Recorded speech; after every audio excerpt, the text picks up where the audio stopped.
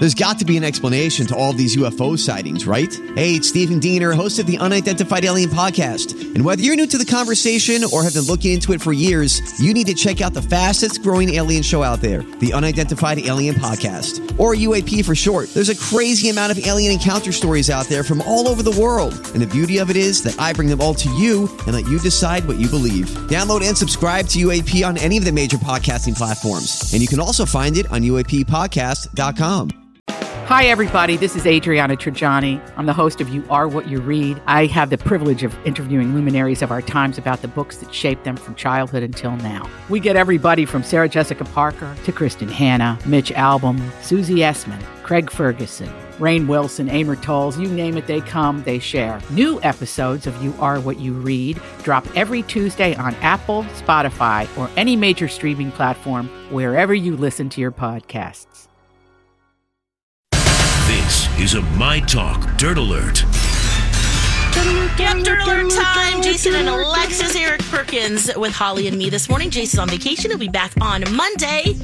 What you got, Holly? Ooh, we've got Aaron Taylor Johnson looking spicy on the cover of the latest issue of Esquire magazine, their September issue. He's on the cover. He's going to be starring in the upcoming movie Kraven the Hunter. And he's opening up about a lot of things, including his 23-year age gap with his wife, Sam. He just said nothing to hide here. Yeah. Nothing to hide.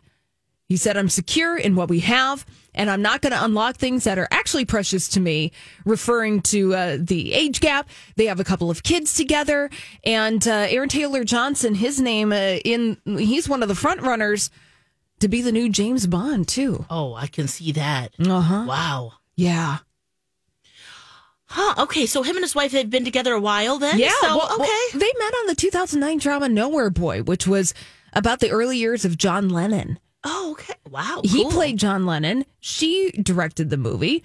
And then they've been together pretty much ever since. They have 2 kids together, 13 and 11. Oh, yeah, so it's been a while. It's been a while. Okay. Yeah, so he's not really talking, but he's kind of talking. So get it. Get it. Yeah. Kraven the Hunter. Yeah. That's a Spider-Man villain. Yeah. So, yeah. That's going to be fun. That is going to be fun. And it's going to be pretty intense action-wise because, those Spider-Man movies, they go rated R with those villains. With Venom, I don't know. Have you seen Venom with Tom Hardy? No, I have not watched that one yet because we have to stick in the wheelhouse of what the 3-year-old can watch. Oh, sure. Yeah. And I think that might be too soon Might for be that a little one. Scary. Stay with the animated ones. Yeah, because even the animated one, he's like, this one's scary. I'm like, yeah. Next. Have you guys seen it? It looks scary. Venom? The new one. The new Venom, yeah. Now, Spider-Man 3, Venom is in that one, but, that But one's it's a not different as bad. Venom. Yeah. Very different, yeah.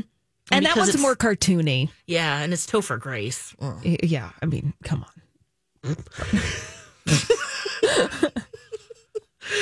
Oh, let's talk about Margot Robbie's big payday for Barbie. Yeah. Allegedly earning $50 million in salary and box office bonuses because not only did she star as the title character Barbie, but she also is a producer on this movie. $1.18 billion globally at the box office. Barbie has grossed so far in its 4 weeks of release, and it is not going to be stepping down from number 1 anytime soon. I don't think so. No. There's not really many contenders. You know what, though? Good for Margot Robbie. Yeah. This is so awesome.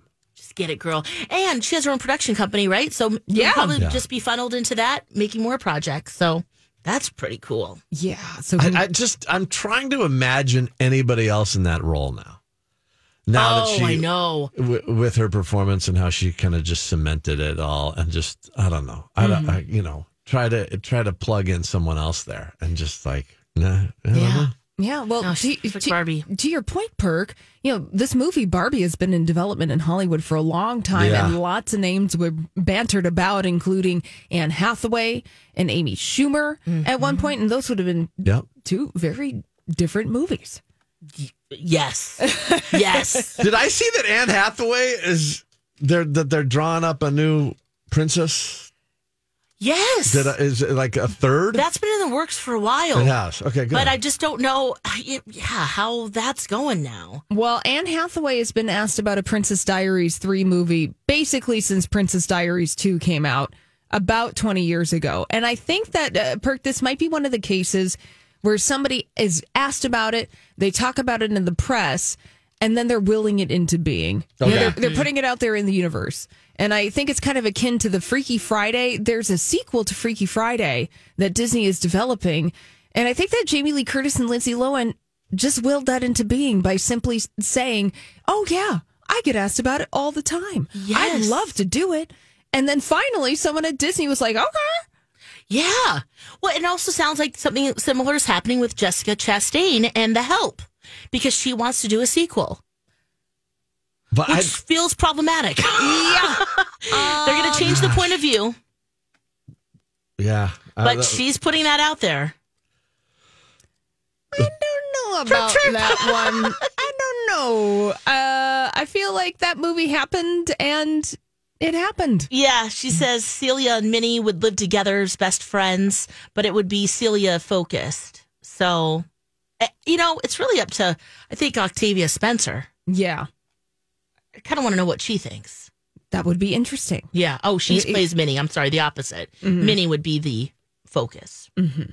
Yeah. Well, you know what? Hey, who knows? Will it into being? Mm-hmm. Hey, a little strike update. SAG-AFTRA announced yesterday it's no longer granting interim agreements to indie projects that were written under a Writers Guild of America contract. You know how some people had been doing loopholes with indie films? Yes. Yep. That's they're putting the stop to that if it was written by somebody who was in the Writers Guild. Sorry.